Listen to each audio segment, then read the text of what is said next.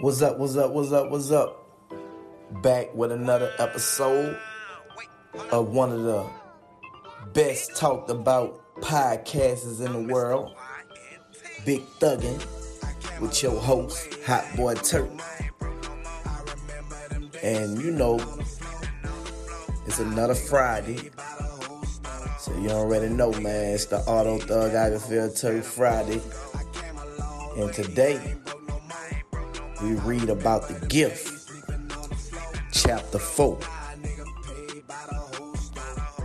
Everyone has a talent. What is rare is the courage to follow the talent to the dark place where it leads. Coming up, it was New Orleans bounce music that I listened to for the first time that gave me that feeling that I could and should start doing my thing. Bounce music begun in New Orleans housing projects and bars in the late 1980s. It was always played at the DJs I went to and was known for his uptown tempo-driven beats, call and response style, and booty bouncing lyrics. I started putting together raps over the bounce music beats. Then immediately I begun bum rushing all the DJ parties and dances, letting everybody hear me do my thing. There used to be a lot of up-and-coming new rappers from Magnolia trying to represent Magnolia, but only a few of us were really able to rock the crowd. Brandon, Magnolia Shorty, Six Shot, Juvenile, Magnolia Slim, who would always close out the performances since he was absolutely impossible to follow. Then there was me. Not only could Magnolia Slim rap, but he was also a well-respected street nigga. His song, I think that's the name of it, was our Magnolia anthem that always got the whole uptown hype. And all while Magnolia Slim performed it, the Nolia would take their soldier Reeboks and hold them in the air with camouflage soldier rags, ready and always ready. And I mean always ready to beat a nigga down without question. Magnolia Slim was like our Tupac, and many Nolia rappers have been accused of imitating and stealing his style. Back then, we had a radio show on Q93 called the 9 o'clock Props, where you could call in and the host, while Wayne would let you rap 2 verses to a beat, while Wayne would come on and say, "Hey, you, what's your name? You're on the radio with your boy Wild Wayne." Then you'll spit your first verse. Then Wild Wayne will say, "The 9 o'clock Props is on. Tell me where you calling from." Then you'll spit your second verse. I used to kill that show Monday through Friday, and the next morning at school, people would be telling me how hard I was, giving me my props. Slowly, I was building a rep for myself. While I was paying my dues in the rap game, I kept an eye on my Uncle Black Boy, who had the streets paying him dues.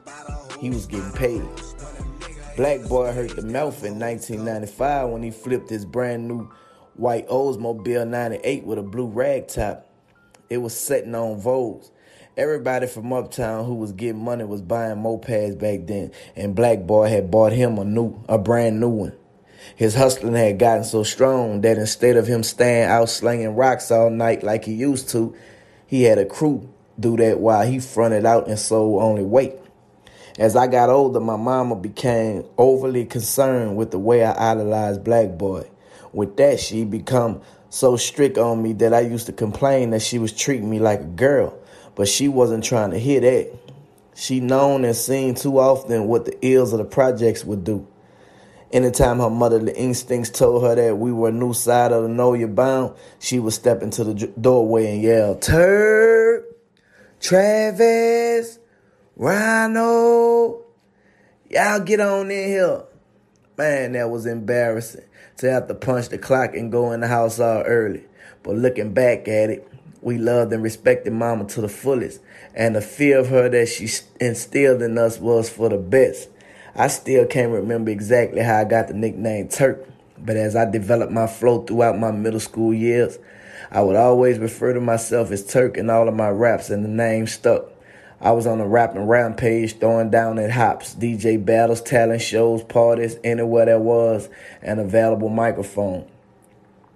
The rap game was bubbling real hard for the Uptown Project collectively, and some real heavyweights were doing their thing, including Master P and his No Limit Soldier, thus making the rap game a realistic pursuit for young niggas like me from those same projects.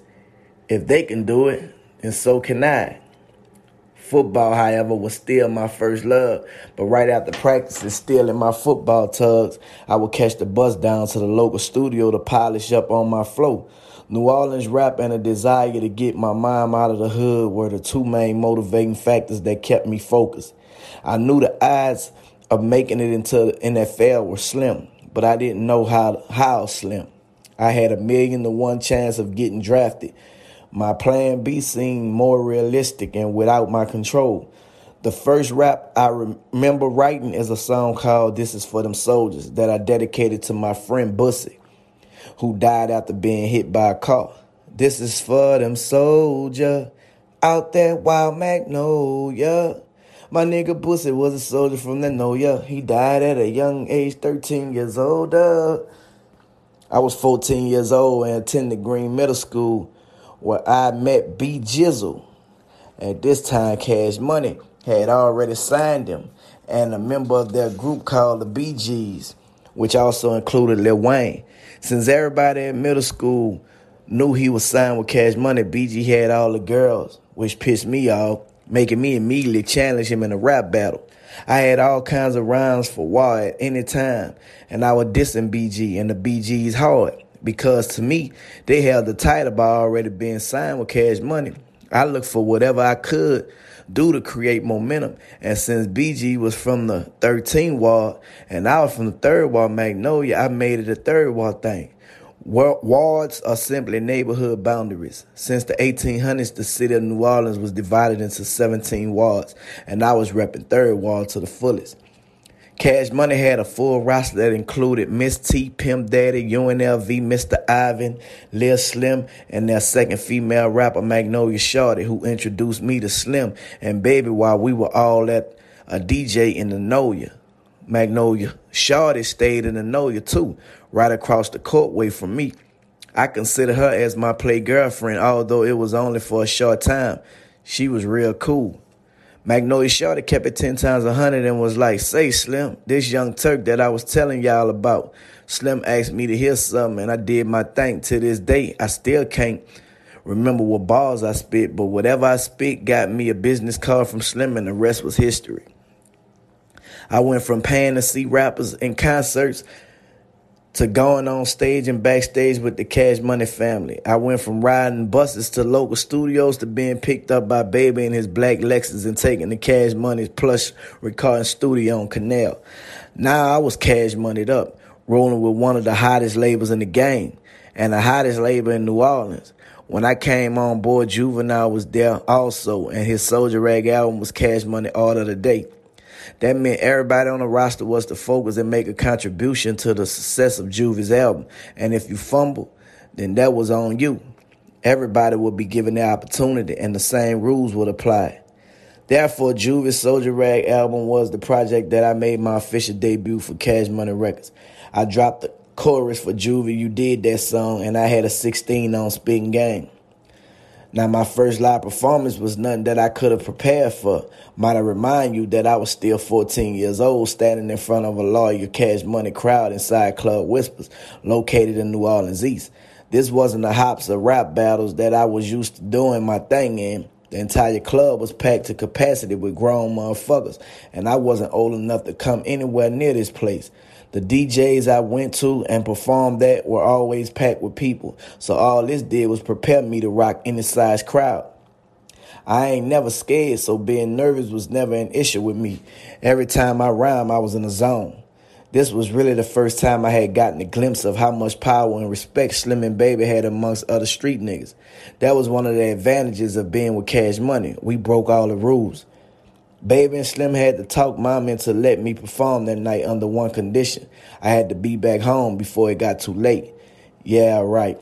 This was Slim and Baby. They called Mom after the concert at 3:30 a.m., and she was pissed and promised me that I would never do another concert, but I was young and thugging. So after a few weeks, I was back in the studio without Mama permission, but Slim and Baby didn't know. For about 2 weeks straight, I was getting dropped off in the Noya every night and sneaking on the fire escape, going through my window without my mama knowing.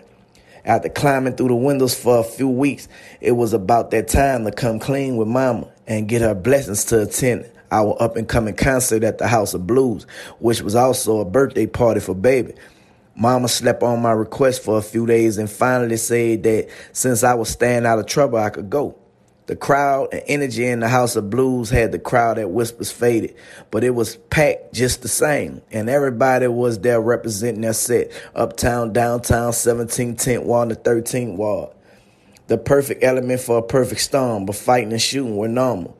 There wasn't one show without it, but none of the drama seemed to ever spill over into any of the Cash Money business. Now looking back, there were definitely elements that the Cash Money artists, including myself, were naive to, specifically regarding the people who were responsible for the frontline protection of Cash Money affairs, like one of the original Hot Boys, Gangsta, who was also from the Noya and got his name for putting in work. Gangsta gave Slim and Baby the idea of naming our group the Hot Boys, Juvie, BG, Wayne, and me. Since it was originally four of them doing it, Gangsta, Hot, Bezo, and Mosquito, they were doing their thing thugging.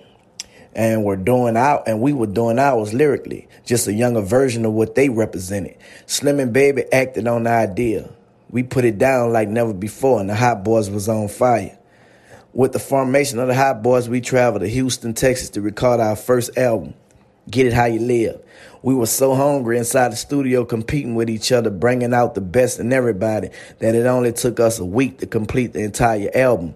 Since we were in Houston, Penn and Pexel, the company Master P did a lot of business with, handled our album cover shoot and design, allowing us to kill two birds with one stone. In 1997, our Hot Boys album, Get It How You Live, dropped. We did in-store appearances at Peaches and Odyssey's record store. Crowds of people came out, lines of smiling faces of fans ranging from teens to adults. The feeling was surreal, knowing that people had taken time to come see us and spend their money on music we created from our lives in the streets that molded us. Some of the people had to stand in lines for hours sweating to get a glimpse of us. We sold every album, Peaches and Odyssey couldn't keep our album in stock. And it was the same story in hundreds of stores across the country. We chased the album release with shows all over the South. And there it is, you dig? Another reading, man. The autobiography of Turk. About my life. You know?